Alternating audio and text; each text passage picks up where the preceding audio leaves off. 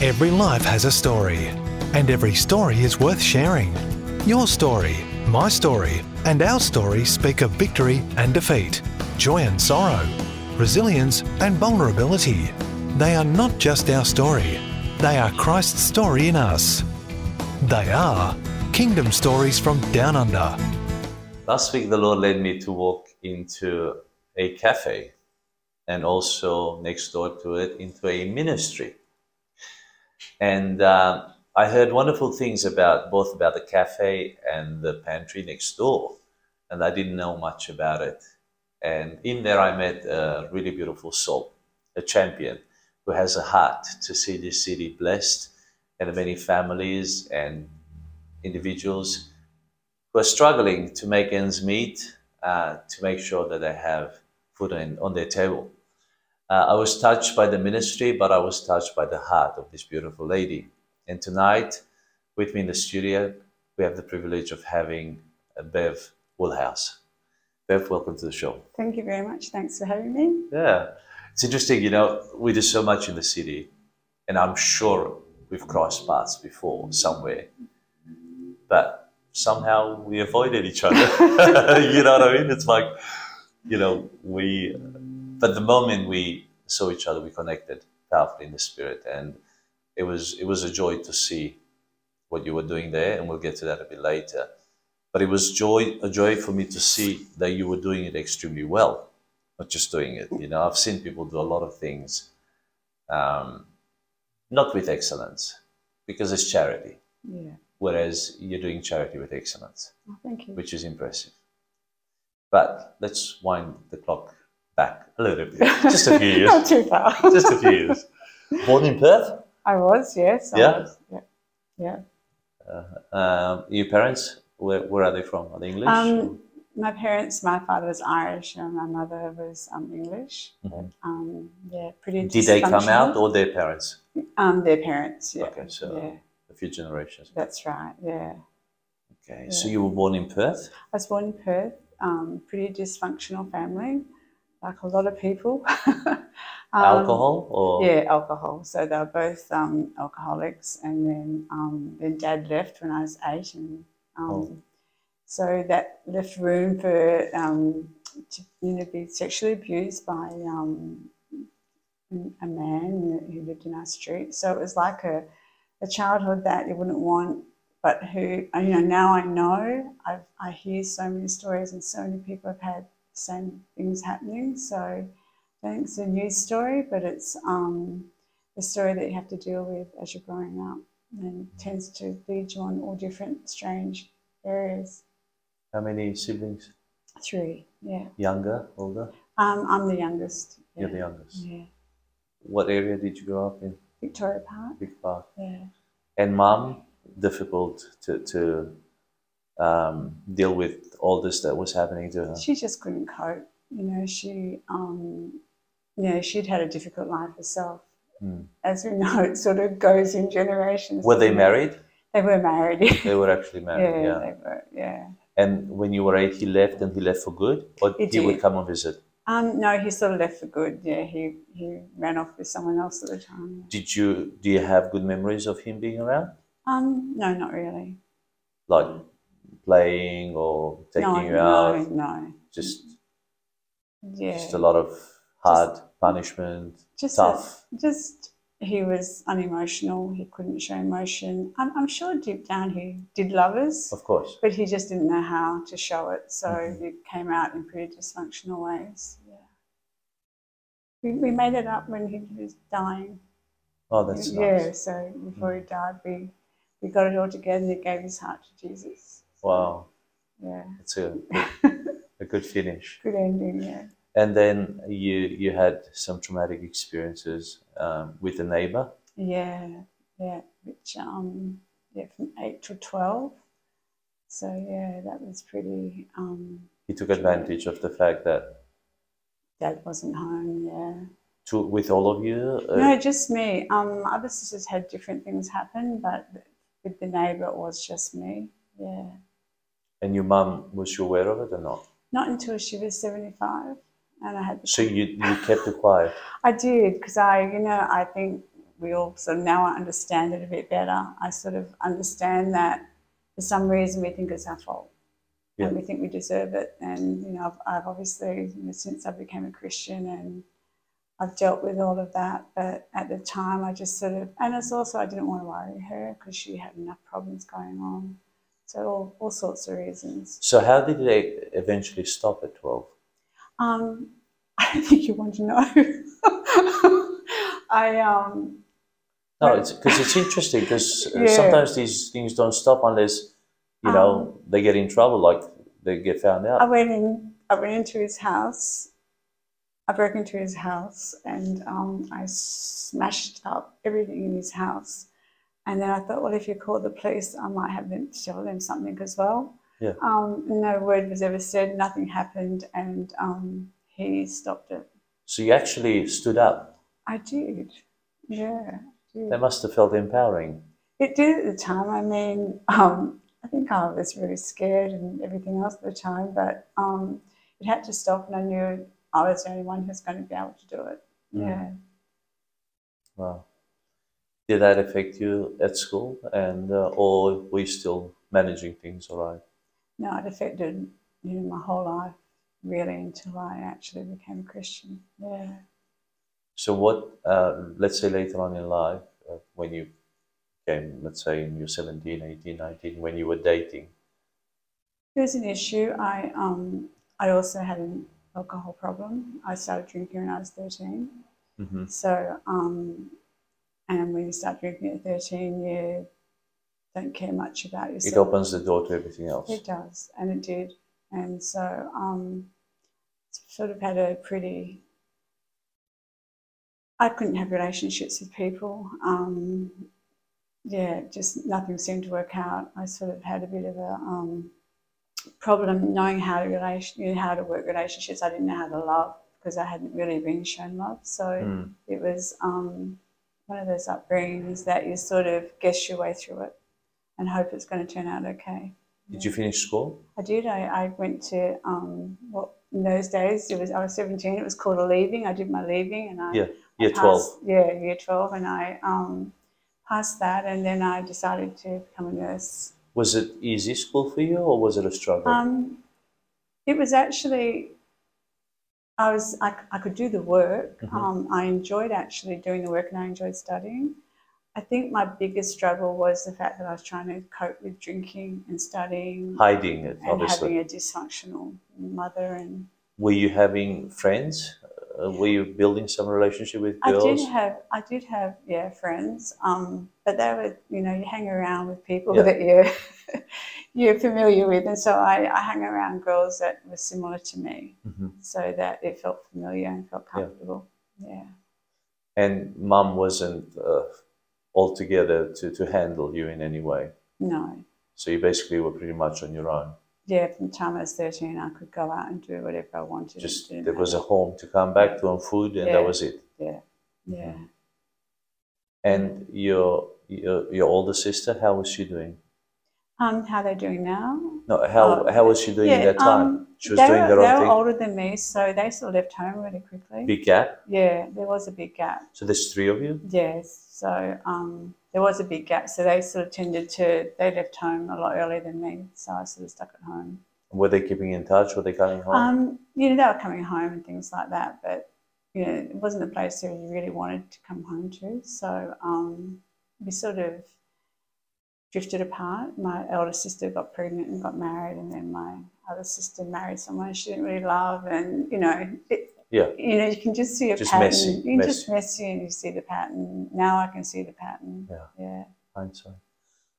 Spiritual hindsight. Yeah. And so you went to nursing school? Yeah, I did. I did 4 years. So you did register nurse? Yes, I did. And then as soon as I registered, I knew I didn't want to do that anymore. After all that tough. It was that whole thing of, you know, when you're unstable, Yeah. you don't fit anywhere. It's amazing that you did finish, though. Yeah, I did, because I'm determined, and I like to, if I start something, I like to finish it. But I realised that I didn't want to nurse. I didn't have the compassion or the heart for it. which is surprising. I wouldn't have guessed.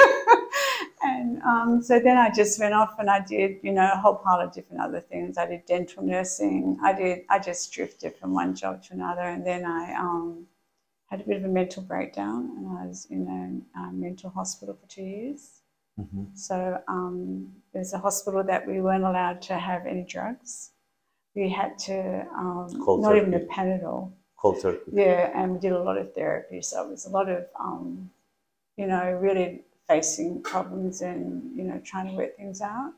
Was that bad, or in a way that was good? It was good. Yeah. You know, I had been suicidal. A lot of healing. Yeah, well, I had been suicidal, and that's what got me into the hospital. And I'm lucky I had a great psychologist at the time, and we worked through it all. And by that time, I had actually got married and had a baby, and the baby was in the hospital with me.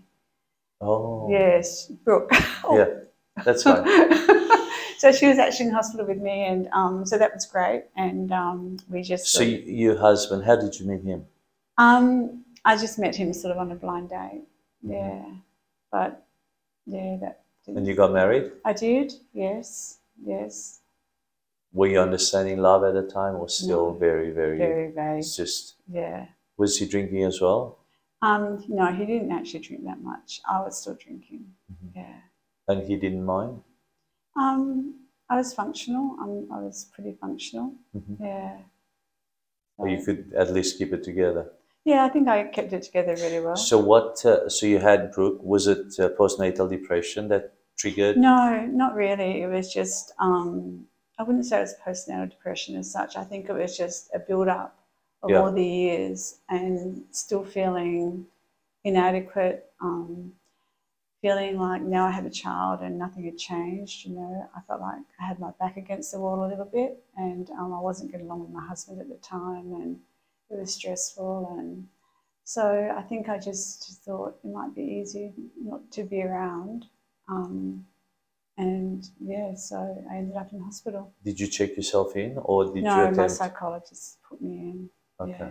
And you went with it? I did. I tried to escape. Yeah. But after a few days, I just realised that I needed help. And so I actually... And it was great that they allowed the baby to be with you. Yeah, she was with me, yeah. So she'd go off on weekends to see her dad, but she actually stayed the time with me. So she would do all the therapy sessions with me. And She was just a baby. So. She was 2. Yeah. And it wasn't like... It was just like talking and, you know, sort of releasing emotions, which she'd often just fall asleep. Yeah, so... Well, you'd become more peaceful while you're releasing all those toxic safer. emotions.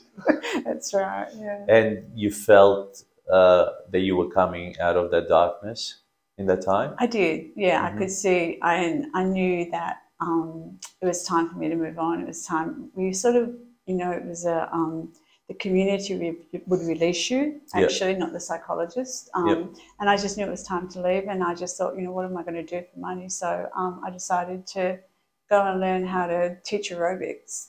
Wow. So I got my certificate, and I found a hall, and I hired a hall, and started teaching aerobics. Entrepreneur. 16 times a week. And wow. Yeah. So you built up a business? I did. I built up, and it was $2 coins, and I go home with a big basket of $2 coins, and but that helped pay my rent. And well, it wasn't like Facebook was around or any other marketing. So No. how did you find your clients? Did you advertise in the paper? Or? Not really. Word of It was mouth? just word of mouth. I just it was in Belmont actually, and it just grew and just kept on growing, and It was good amazing. value. It was. It was, and I enjoyed it. And then So you must have been good at it as well. I was. I think once again, you know, that when you're driven, you want to be the best at what you do. So I did. So when you came out of the hospital, you went back to your husband? No, by that time we'd separated, Okay. and we'd gone our separate ways, and I had Brooke, and we were just trying to work it out. But then he decided that he sort of didn't want to see her for quite a while, so he sort of for 4 years Brooke wasn't in his life. For how long? 4 years? Yeah. And so I just managed being a single mum, and just did what I had to do. Yeah. Wow. So what happened next? So you're doing your... And then I was renting a house in Inglewood then by the stage, and we went past a building. There's a little shop next to this building, and I went in. It was owned by the bank, so I went into the bank and I said, "Oh, what's happening with that little building?" And they said, "Oh, nothing." And I said, "Oh, could I rent it for $100 a week?" And they said yes. I mean, it was just weird, and they said yes. And I said, "Okay then." So I decided to start up a recycled shop. Mm-hmm. And clothing? Yeah, clothing. So I just started up this, and well, it went just crazy. It was just like unbelievable. And bit of hip hop, Inglewood, Melody, Highgate. It was just insane, and people were bringing their clothes, and I was recycling them, and it was just going really, really well. Are you good at sewing as well? Could you do alterations or anything? No, I couldn't do anything. Just wash and iron. I can't even cook. To this very day, I don't cook. But yeah, it just went well, and then that's when I got into New Age. Mm-hmm. Yeah, so the boutique actually became clothing, but it also became very crystals, the whole lot. Crystals, and I at the time I had an ability. If people came and left me their jewelry, I was able to tell them. Yeah, so I did it for free. I thought I was doing this fantastic thing for free, and at the end of every message I'd give someone, I'd put, God bless, God loves you. Enemy's a funny thing, isn't he? Yeah. Yeah. And I felt like I was doing something really fantastic. And then it was only when I'd had that for about 5 years, the boutique. Mm-hmm. And it was going really well. And then it were you reading stuff on New Age? Were you consuming? Oh, I was absolutely consumed by it. Okay, so you were reading, you were listening, tapes, everything. Absolutely, yeah. Sucked into that world. Absolutely. Then I met my now husband. I sucked him into it as well, and we started New Age at the markets. We had New Age shops all at markets, and we ended up with about 3 New Age shops. And it wasn't a nice time in my life, though. I actually felt quite, I don't know, if the word was dark, mm-hmm. and depression started coming back, and I just didn't feel good about myself anymore. And I just thought, oh no, it's happening again. It's, I'm going downhill quickly. And then a girl came into my shop, and she had a brochure, and she just put the brochure on the desk. And I just quickly glanced at it, and I thought I read, come and find your spirit guides, discover your spirit guides. And if you know anything about New Age, it's a bit crazy, but I thought, oh, spirit guides, I've only got an Indian and a nun. I might go get some more. Yeah. Anyway, so I went off to this place, and it was, I don't know, it was Riverview Church. It was called Rhema at the time, yeah. So I went in there, and I went into this room. There's all these people sitting down, and I went in there, and anyway, this man's talking, and he's saying, oh, welcome to discover your the Holy Spirit, the gifts of the Holy Spirit. And I said to the lady, that was not in the brochure. Said to the lady next to me, oh, I thought it was my spirit guides. I think I might be in the wrong room. And she just looked me dead in the eye, and she said, I think you're in the right room. So anyway, I sat there and I listened, and I thought, oh, for goodness sake, when's this going to end? I want to get out of here. And how did I end up here? This is a cult. I know, it was just so really weird. And that's exactly what I felt. I felt like this is some weirdo place, So. I am weird, but these guys are worse than me. Oh, it was so funny. Then I went back, and the girl who left the brochure there, she said, oh, did you go to it? And I go, yeah. I said, but I went to find my spirit guides. And I said, they're talking about the Holy Spirit. And she said to me, I think what you should do is, why don't you come and meet my friend? He's a pastor, and, come over to my house for dinner. So, I went over there, and this guy's name's Pastor Rick Lund, who's a good friend now. And he said to me, you're not talking to God. I said, yes, I am, because he says, God bless everyone and God loves you and stuff like that. He said there's a counterfeit. It's called the devil, and you're speaking straight to the devil. Wow. And I was like in shock. Like, I said, no, I'm not. And he said, you are, but something inside me clicked. And I just knew, like, I knew that he was right. Yeah. And he said, do you feel like you want to give your life to Jesus? And I said, yes, straight away, no hesitation. And yes, I just gave my life to Jesus. And that was about 26 years ago. Wow. Yeah. At that dinner table. Yeah. And it was a battle because of the world I'd been in. They don't sort of like to let you go. No, there's a fight. There's a lot of gripping. Fight. Yeah, it was a bit traumatic, but he would just say to me, just plead the blood of Jesus, plead the blood of Jesus. So I was walking around the house, it was like saying, and I didn't even know what to say, so I was saying, blood of Jesus, Jesus, blood everywhere. But it worked. Well, everything else worked new age. Surely this was going to work. So true, it just worked, and I just felt this peace would come over me, and then it was just a matter of just moving forward.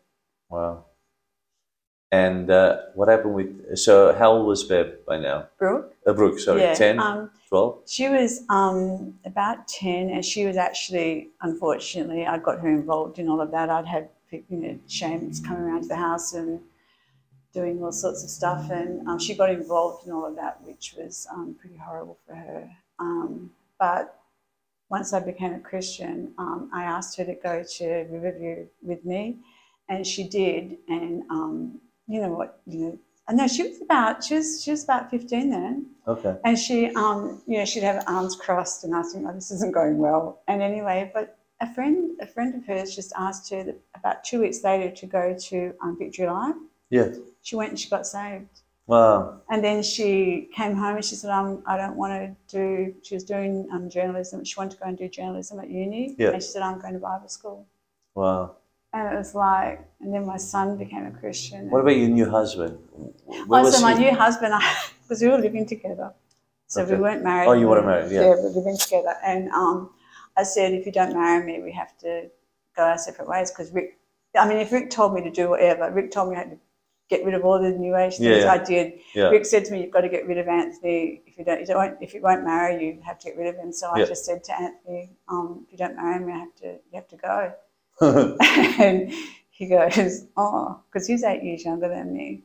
Oh. So he was only a baby. So he goes, oh, okay then, I'll marry you. So, and now we've been together for something like 30 years or something.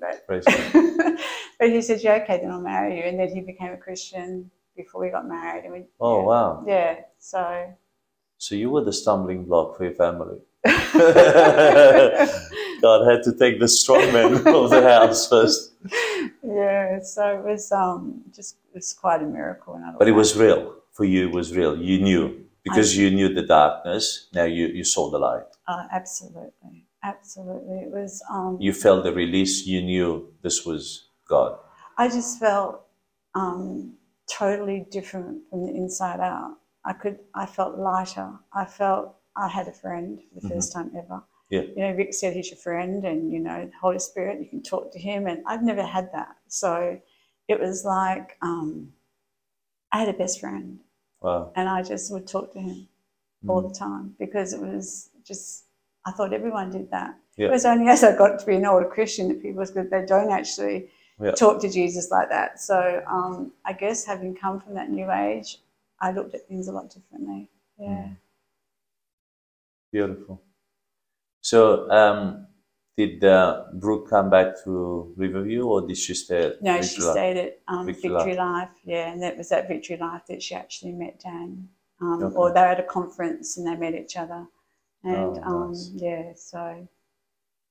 And what were you doing? Were you still nursing, or you never did nursing? No, I never did nursing after. I just started my own businesses all the time. So I was just... So after the New Age shop, what did you do once you got rid of all I kept the boutique. So I got rid of all. So I just kept the boutique. Yeah, and I just made it into new clothing and changed it. I mean, people in the neighbourhood must have thought I was an absolute weirdo one day. Weird one day, weirder the next. Bible verses. And it was so funny because every day I'd be reading the Bible, so I had the Bible on so I'd gone from one extreme to the other. You lost a few clients, I'm for sure. I did. I lost a lot of friends. Yeah. I did lose a lot of friends, And some Yeah. jewellery. Yeah. So yeah, I just kept on doing that, and then I just got involved in a few other types of different businesses, and yeah. Making money wasn't difficult for you. Not. I've always had an entrepreneurial spirit, Yeah. and I've always sought to do things that people didn't do. And after the boutique, I went and worked in a funeral home, and that was interesting. But you had the work ethics. You were putting in the hours and the time and the energy. Oh, absolutely. So when I was working for the funeral home, a job came up, and everyone said, "Don't take that job. It's the worst job ever. No one makes any money." And I just felt like, In the funeral homes? yeah, and it was, it was selling prepaid funerals to people. And anyway, I just genuinely loved it, and I just genuinely loved the fact that I was helping people put their plans, I don't think it's hard to sell that. I think it's quite easy to sell that. Well, it wasn't. Everyone said that's, and I just felt like, Oh, it's like real estate. oh, well, what it is. Do you know what I mean? Well, that's what they're buying. You're buying a plot. I mean, that's the biggest experience. Yeah, and they were saving so much money because They were. Because the prices go up. And it makes them think about their death. You're actually ministering to them. It was. I mean, it was, and I mean, in some cases, because I was a Christian, when I went into their house and they're having issues with or hadn't talked to their daughter for 10 or 15 years, I actually talked to them about that, and often, we would talk about forgiveness and what that might mean, and so, and I did particularly well at it financially. I was the highest paid consultant in the whole of Australia. Wow. It was commission based, was it? It was, and but I also worked at night. When people died, I'd go and take them into our care. So I worked all day and all night, and then. Well, you did develop some skills. I did. And then one day I was driving down the street with my partner. We were going to pick up someone who passed away, and I saw a shop in the van. I saw a shop, and the silver van. Yeah.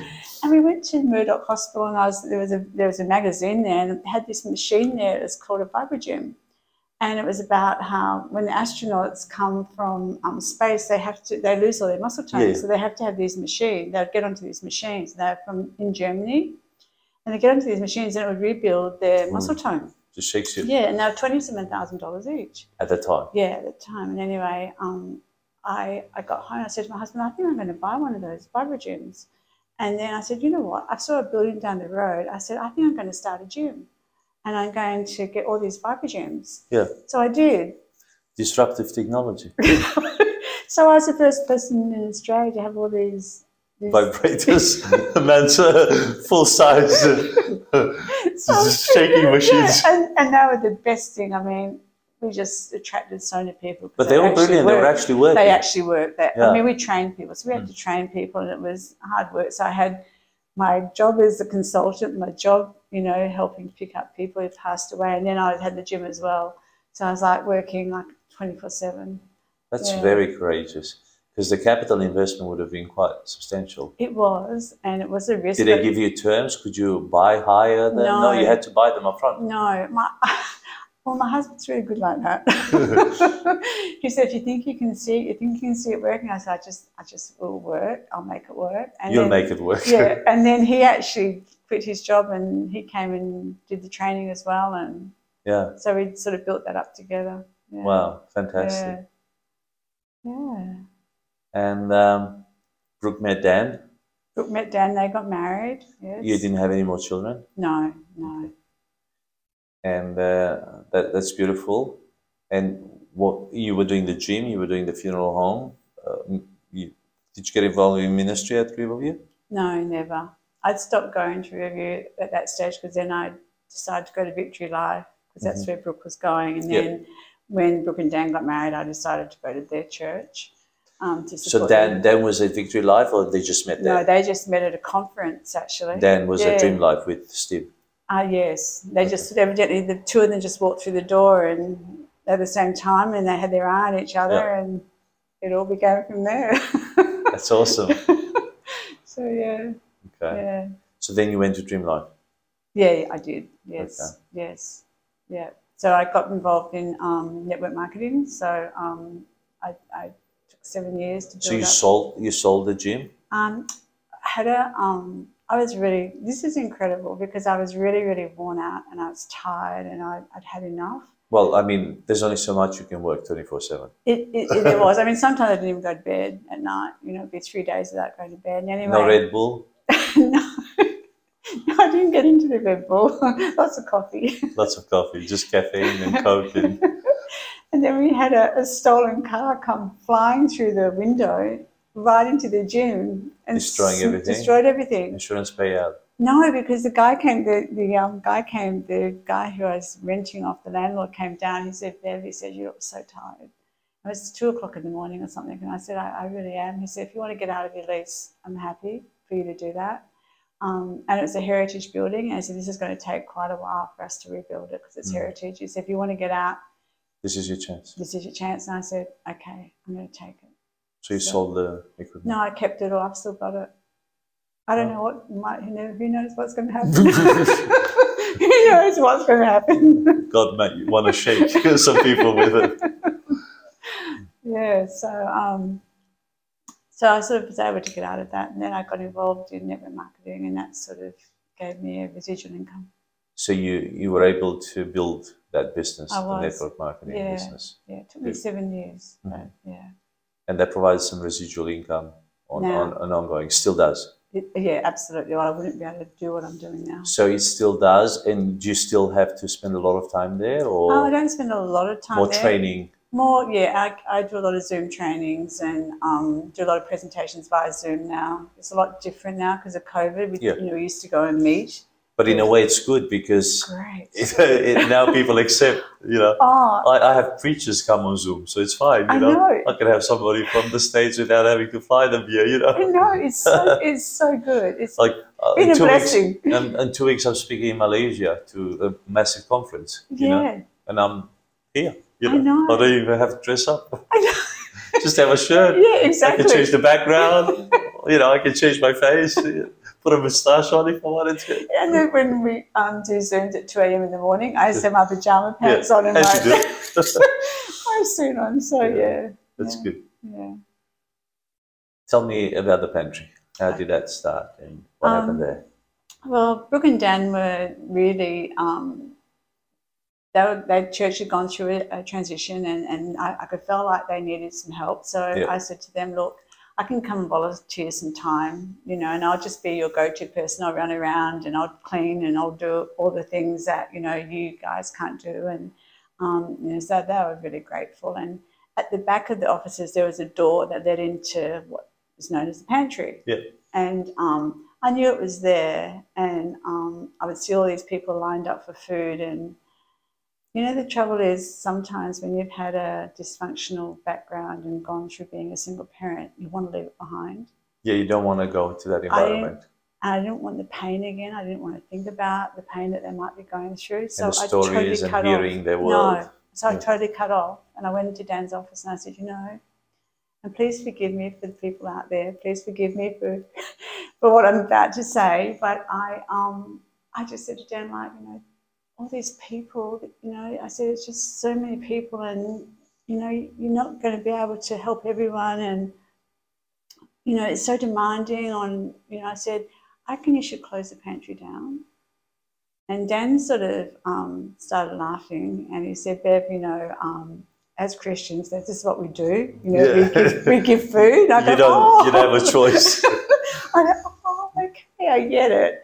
And anyway, it was only 2 days later, they had a cool room out the back and it broke down. Oh. And the girl came running up and there was nobody there. The manager who was there wasn't there. And she said, can you help me? So I went down into the cool room and it stunk. I just couldn't believe it. There was mold on the food. It was terrible. It had been down for 4 days. Oh. Anyway, I said to her, look, I'll help you clean it out. It's going to take us hours, but it's just you and me to do it. God said, just like you're sitting there, he said to me, I want you to put all your time. I'm getting quite emotional, but he said, I want you to put all your time and energy into the pantry. Mm-hmm. And I thought, don't be ridiculous. I don't want to do that. Yeah. I don't like it. I like glamour, I like makeup, I like creams, and I'm selling...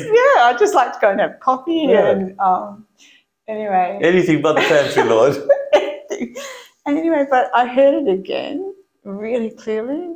Oh my gosh, because I think God has got a bit of a sense of humour. He does. And I thought, he's just joking. And then when he said it the second time, he's not joking. This is what he wants me to do. So I raced up to see Dan. I said, oh, Dan, I said, God's just told me he wants me to put all his time and energy into the pantry. Well, he laughed so much, he had tears running down his face. He said, 2 days ago you wanted to close it. Now Was he laughing or crying? He just couldn't believe it. And he said, you know, how amazing God is. So I just started to go down there. I started spending 3 or 4 hours a day, 5 days a week, and then it started to be 8 hours a day. And then I was there every weekend, and then I said to my husband, you know, we have to pull these walls down and clean it all up because I like organisation, I like systems. Yeah. And I said, I just want to transform the whole place. And, you know, I said, it's going to be our money because the pantry hasn't got any money. So he said, okay. He's good like that. Yeah. And so we transformed it all. And then... what does he do, by the way? He's a truck driver. Truck driver, yeah. Nice. Local or No, he's away 1 week and home 1 week. So he goes east? Yeah, no, he goes to Kununurra. Okay. Yeah. On big lorries? Yeah, yeah. Those big trains, trucks. road trains. And anyway, in June of last year, Dan said to me, Bev, pantry's got way too big. It's too many people are coming. There's too much. There's a traffic jam every day. And he said, we're going to have to, you know, close it down. No, just close it down. He said, we're just going to have to close it down. And by this time, God had transformed my heart. I just loved the people coming. I was just, I don't know where I got, God just filled me with grace that I'd never had before. And I just loved them. I just said to Dan, I just can't do that. He said, well, if you feel like you want to take it out on your own, you can. He said, but we can't really support you financially to do that. So went home to my husband again. As you do. And I said... that's why you need to have a husband.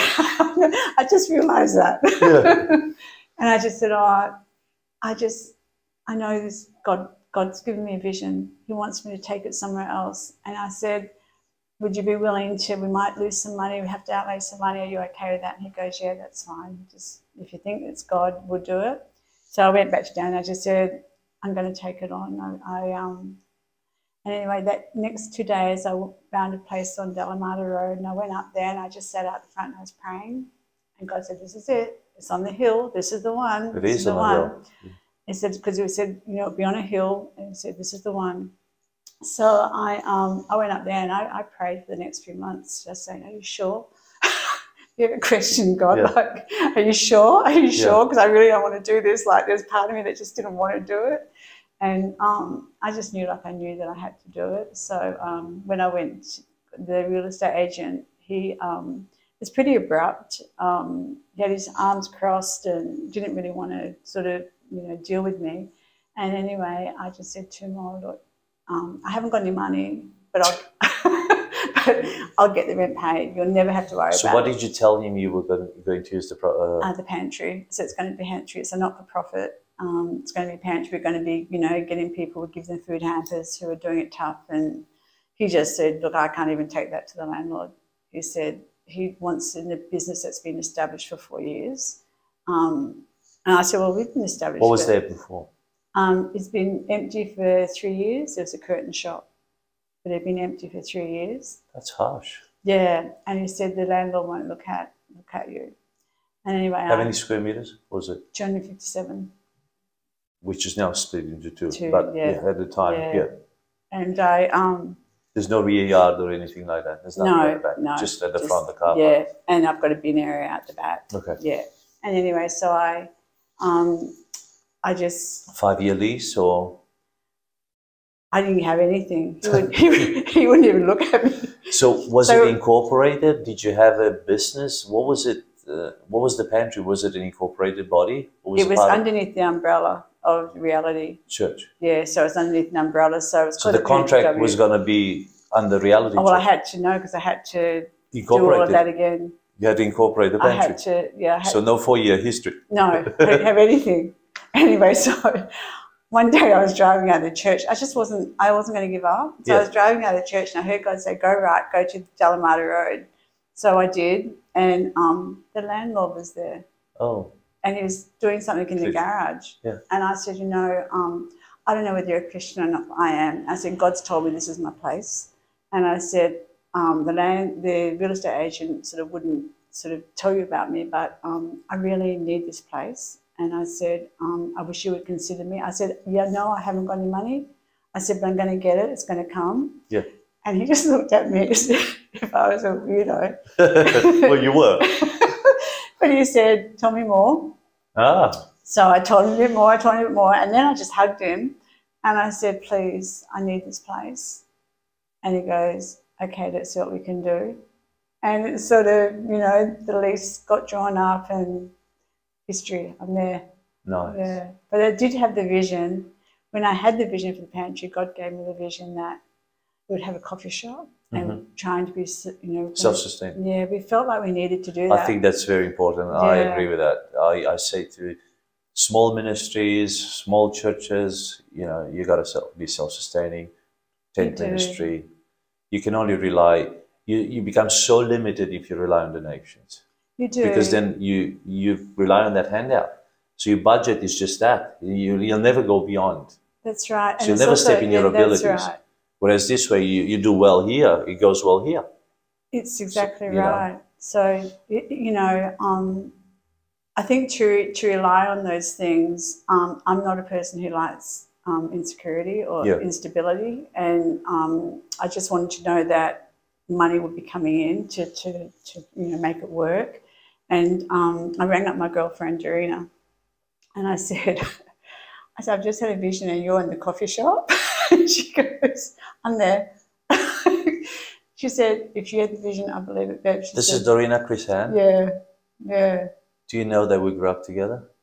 She told me. Yeah, so we grew up together. I was a youth leader for 17 years. Wow. So she's a product of my teaching. I tell you, in some capacity. But she's got lovely parents and a beautiful husband. And so, yeah, in fact, her nephew works for us. So her sister's son works for me. Really? In a business in wow. Dutch. Yeah. Oh, she never told me that. No. So yeah, I've known Dorina all my life. All her life pretty much since she moved to Australia and Melbourne. Wow. Yeah. And with her dad, her dad was my youth leader. Wow. And then he handed the baton to me. So we co-worked together, and then I passed on the baton. Actually, Daniel's brother, Daniel Crisan's brother, Marius. Have you met Marius? I've met all the brothers. So Marius was my 2IC in leadership. Oh, wow. And then he went to Potter's House and established the Potter's House Church in Queensland, in Ipswich. Goodness. So he came back here. Yeah, so, Flora and all of them, they used to be in the youth. They played in the orchestra that I directed, and I taught them to play instruments, and small world. It's just I didn't know. Dorina told me today. I said, I asked her, she said, come in and have lunch on me at the pantry at Bill's Coffee there. I said, sure. I said, do you work there? She said, no, this is my business. It's like so I said, yeah, of course I'll come, So I wasn't aware, Oh, Even when I came in, I didn't know that. I thought it was the lady who was behind the counter that day. No. So I didn't know it was actually Dorina. Wow. So such a small world. Yeah. Did she work with you in the multi-level marketing back in the days as well? That's how I met her. Oh, okay. Now it all comes together. Yeah. And isn't that funny though? Because I just, I believe just God puts us together. Yeah. And it might not be for the immediate. Yeah. But it's like long term. And so, we've been friends for a long, long time. And I sort of feel like, she's had a lot of changes going in her life. Sure. And the minute I rang her, though, and I just said to her, like, I forgot a vision, coffee shop, there's going to be clothes in the middle, then there's going to be the pantry. Without hesitation, she said, I'm in, and it's just been absolutely amazing. Yeah. Yeah. She's... Well, I can see when I walked in the store, with that African sort of theme. Yeah. And also, the presentation is just super. The sandwiches, and it's like you want to eat everything on the menu. You see them all in the fridge there, and ready to be toasted, and the coffee was good. I had a Yeah. cup of coffee there. Yeah. But then next door is where the heart of That's the right. matter is. Yeah. So, there's only a half wall of separation, because to the top it's Yeah. good. So half of this is the pantry, half of it is the business, the marketplace side That's of thing. right. But in the pantry, you take goods that you receive food, We both receive foods from perishable and non-perishable. yeah, and we receive foods from Oz Harvest and Second Bite, and then we get the food in, then we pack them into hampers with fruit and veggies and bread, and if we've got meat, we give meat, or maybe dry goods, whatever we've got, and then it's a drive-through system, so people just have to drive up to the double doors, and they just pop their boot, and we just pop the food into their boot, and it's just become a very much like a community. Yeah. People, it's how God works on us is incredible. Like He's taken, I think I was 64 when He told me to do this, and now I'm 66 now. Young, 66-year-old, And it years young. just blows me away that, sometimes when we get into our 60s, we think about our life, and I think Life's just God starting. still wants to use me. He wants to It's use just started. me. Yeah, exactly. I mean, everything has deposited in you. What are you going to do with it? Take it to Pinaroo? Yeah, exactly. I mean, how Yeah. many dead dreams and ideas are buried there? Oh, absolutely. What a waste. It really isn't. It's like God just sort of said, not only am I going to use you at, 64, but I'm going to transform you. And He truly has, like, my heart and my passion for the pantry is I want to help these people, but I just want to see them not just help with food, but in all ways, so that eventually, we can help them, spiritually, Holistically, and just so that it's really important that even though they feel down and out, that we don't make them feel they are. So our whole mission is to show grace and to not judge. Some of these people can drive up in a $110,000 Land Cruiser, and I can hear the volunteers going, "Oh goodness, why are they here?" And as soon as I hear it, I just say, "We don't know their story." Yeah. And if you ask them their story, 2 You'd be days' shocked. time they're going to lose that car. Yeah. Or and people have Or this, it may not be their car, or it could be a you husband's or don't a distant know. cousin, or No. do you know what I mean? No. Or you never know, or maybe they're handing it over to somebody else. And I think people are too quick to judge. And I think, sometimes when It's like you almost have a persona, like an avatar, but it's never that avatar. it's never. I mean, broken people are on St. George's Terrace and wearing Absolutely. suits and makeup and looking, spot on. Exactly. And that's what, we have, people coming in. I think there's a misconception about who the hungry are. Yeah. People seem to think the hungry people are the people who don't work, who are lazy, all these sort of labels that they put on them. And I've really tried to break that down and go, ask their stories. Well, that's why God has called you, because you see beyond that. And not everyone can see that. No. Well, God's given me that. Yeah. But let me tell you something. My father was an evangelist. My grandfather was a Baptist minister. So I'm third, almost fourth generation pastor. I've done charity work as a child in Romania with Dad, going from villages, helping elderly people, visiting homes, and so on. In 1997, I began mission work overseas. I've been to over 100 nations. wow. From the worst jungles, I'm talking, sleeping with indigenous people and just having it really tough. But also here in Australia, I mean, I've seen Food Bank, I've seen Oz Harvest, Second Bite, all these ministries. We've had a massive ministry at Churchlands. We've got a pamper ministry here. Let me tell you something. I've never seen anything that I've seen at the pantry, in the sense. I've never seen anything so organized, so clean, so well done. It spoke volumes to me. I haven't seen charity done with excellence, put it this way. Thank you. With dignity, with pride, healthy pride in the job. I mean, a lot of the food that is given away in many organizations like this is so off or so wasted or so ripe that the moment you touch it, you can't use it. No, you can probably juice it, but that's about it.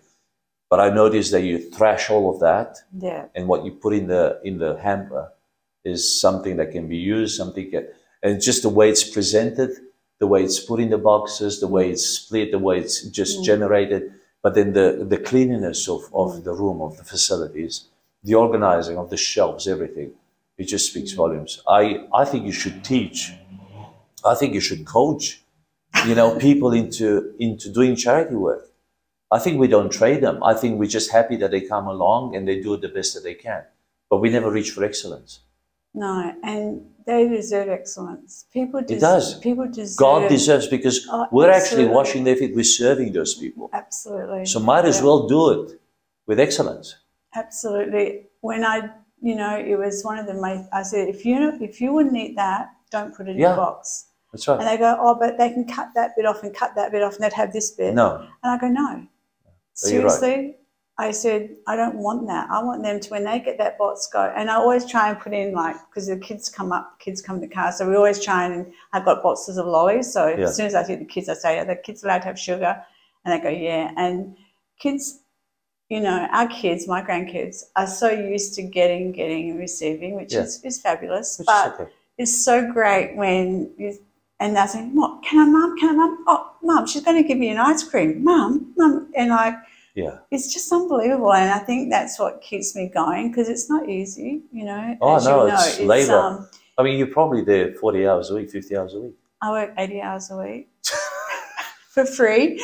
Hallelujah. And there's nobody there who gets paid. So we literally all work. We're all volunteers. But, 80 hours a week I put into it. But God's just given me a supernatural energy. At 66, I can run rings around some of the younger people. That's why you don't need those big gym machines anymore. The boxes, lifting up the boxes and packing and unpacking.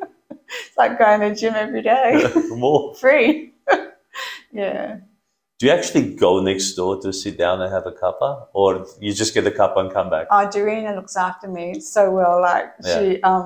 I've got a coffee every half minute, and she's always giving me food, and she just really, really looks after me. I don't think I hardly ever sit down in a cafe ever. Yeah. But when I walk through that curtain, I'm just overwhelmed, because people are coming into that place and going, "There's something different about this place." I don't know whether you notice, but it just feels like. Yeah, it's very homey. It's just, and it's like... I feel the same when I go to Kalahari as I do when I come into there. Yeah. So why Bill's? Who is Bill? It's a long story. And okay. Probably not interesting. No, but I'm thinking, now I'm thinking, why Bill's coffee? Bill's Brews, yeah. That's all right. Man called Bill. Yeah, I'm sure. Australian. Williams. Yeah. Bill. Yeah. All good. Yeah. So... what's next for Bev Woolhouse? 25 years ago when I first got saved, clearly I heard that God would like me to have a healing ministry. Mm-hmm. And I've been not disobedient, but every time I think about it, it's just like, I can't do it. I can't do that, Lord. You're asking too much of me. But I truly believe that's he said it'd be a place on a hill. Yep. 25 years ago he said that. It'd be a place on the hill. And I believe I want people who are coming and driving out and getting their food to come in and be able to talk to them and have a place where they can come in and have a free coffee and just start chatting with them. I just want to see if, what can happen when we, hear their stories and listen to their stories and just, say there is another way, and it's Jesus. I really believe that that's the whole idea of the pantry comes back to that. So the pantry comes alive. Yeah, I think so. I think a lot of people will get saved. It must be more. There must be more. There is, yeah. This is not it. No, it's just the beginning. So I might be 85, but I'll still be there. not in hours, but I'm talking ministry. There must be, you feel that there is more, don't you? I know that there's more, and it's just now being obedient. Mm-hmm. I've just put in place our first June 6th, I think it is. We're going to be inviting people in and praying for them. So that's on June the 6th. So You're inviting people in to pray for them. yeah. Okay. So You have a team there ready. A few. we've got one person. Just starting with one person. Hey, it's a start. It's a start. When is it? Or what day is it on? The 6th of June, I think it is. It's a Thursday. Yeah, the 6th. Not quite. It's the first week in June. I think it's the 6th. I'm not quite sure. Could be the 4th. But yeah. I think the 4th or the 5th is a Sunday. Oh, because I'm it's preaching not. down in Maybe it's Margarita. the 2nd. Yeah, Second? it's the first week in June on the first Thursday of June. Yeah, It is the 2nd. Yeah, yeah. So that's when and What time? we're there from 10 o'clock to 12 o'clock. Just a 2 So when hour. will the people come through? We're just asking people from now on, if we're giving them a little flyer, just saying if you want to come in and tell us your story, have a free coffee. So we're just trying to get them into the coffee shop. And Look, if you need me, I'll be there. oh, thank you. Yeah. It's going to be tight because I'm taking that Friday off. I'm taking the kids down to Margarita. But Well, I think that I've you got really can pray. I have an 11 o'clock coaching session with a CEO from Romania. But I think between 10 and 10:45, I can be there. We'll see who shows up and who doesn't and what it's going to look like. I'll just pull them in. Yeah. I'll go. Well, all I can do is say, God, this was your idea. Yeah. You do what you need to do. You open the heart and the door. Absolutely. And I think the free coffee is an incentive. Absolutely. And, they're just coming for free because they don't even know what they're coming into. So from then on, I just want to hear the stories. Yeah. Yeah, and then go from there. Well, that's one thing I learned at Kingdom Stories from Down Under. Oh, To yes. listen, to hear stories. Absolutely, here we are. I think this was episode 80 something, so it's good. Very good I listener. love it. I said to Paul is behind the cameras, I said to him recently, I said, do you know how privileged we are? We've listened to over 80 stories firsthand from people. I mean, I said, most people in their lifetime don't hear these stories. I mean, Absolutely. for me, it's a privilege to do this, and for him as well, just to sit here, you grow so much with these stories, and it's honoring to the person as well who's sharing it. It's beautiful. We learn through stories, and I think people don't have anywhere to share their stories. A lot of these people, they need someone to talk to. I really think that people now just don't think people care enough. Especially these people because they feel judged. Yes, and they are. They are. They don't just feel it. They actually are. They are. And I mean, the people who are coming are like the other day, a lady came and she lost her job. Her husband got sick. He lost his job and was in hospital for 6 months. Yeah. They've got 5 foster kids. Wow. And they're just doing It's like it you want to tough. take the hamper to them every day. Yeah, well, I said to her, just come every day if you need to. Yeah, yeah. But yeah, I mean, 5 kids Absolutely. is a lot. I Foster mean, kids, yeah. Amazing. So there are stories out there, and I just think it's time that they get a chance to share them, and then we get a chance to share how possibly, we know that Jesus Christ can make a difference. I've got people in our church, and I hope they don't mind me saying this, but they used to be at church friends, then they followed me at Wangara, they followed me here, and they come every Sunday night because we serve a hot meal every Sunday night. Yeah. After the service, we have a meal together as a church family.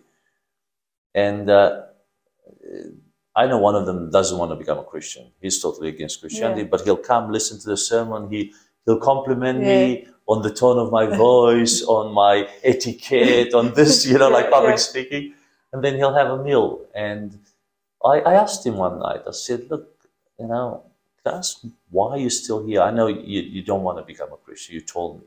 Yeah. And I understand, is it just the meal? He said, Nathaniel, it is the meal because this is the nicest meal I get because it's home cooked. Yeah. Like it's a really nice meal. He said, Nathaniel, but it's not just that. He said, I'm lonely. Yeah. It's a big, big problem. Yeah. And then I realized that his story is real, and there are many people like that. They need a place where they can just be with people at the table. Absolutely. It's not just being with people, hi, shake hands before church, after church, and that's it. But there's something about being at the table, eating and having a conversation. I agree. It's we know that one of the biggest problems is loneliness, and these, like a man, he doesn't cook much. No. So when he comes, the hampers are wonderful, but also a cooked meal, even if it's only once a week, it's a massive bonus. Absolutely. Do you ever wonder what God's got planned though? Oh, I'm sure he'll be saved. I'm sure he'll be saved. Like, I told you. You can just see God's sense of humour. Yeah, he's just coming for the meal. And you just sort of see what's going to evolve from that. It I always just see that big picture and I just think, wow, what a story that man's going to have. That's right. Yeah. Nothing. I mean, you can't plant the seed and not. I mean, there's so much watering. Eventually, you can't help but pop out of the. Something's going in, whether he considers or not. Yeah. It's good to see that you have a heart for this and also a heart for the future, and that you want their holistic restoration. You want their healing, and to support also the ministry with Brooke and Dan. It's beautiful. You've inspired me. And you've inspired me from the moment I met you at the pantry and with the business next door. Now that I know that Doreena's there, I'm going to make it a common practice to come and visit more often. Maybe we can extend the ministry into our church as well. But beyond that, I am just grateful to know you as a person. And I'm sure you've inspired many people out there with your story. So thank you so much. Oh, thank you so much for having me. I really enjoyed it. What a story, eh? I bet you didn't see that coming. Well, I didn't see that coming either. Thank you so much for joining us tonight. And I really pray that this blesses you and this inspires you and, just ignites you to do something amazing for God. It's never too late, whether you're in your 60s, 50s, 40s, even 70s or 80s. Just know that when you channel your energy and your passion into the assignment that God has for your life in this season, you will see God's blessing and that ministry will just flourish and you will bless many, many people. Also, if you're in Perth, do check out the pantry in Wangara, De La Matra Road, and support this ministry. Find out how you can support it by volunteering, by donating, even by distributing goods. Become a partner in some way and bless this amazing ministry, the pantry in Wangara. Thank you so much. We hope to see you next time at Kingdom Stories from Down Under. I am Nathaniel Costia. Thank you for joining us on Kingdom Stories from Down Under. We'd love it if you would subscribe, rate, and share these stories with your wider community. And remember, every story is worth sharing, including yours.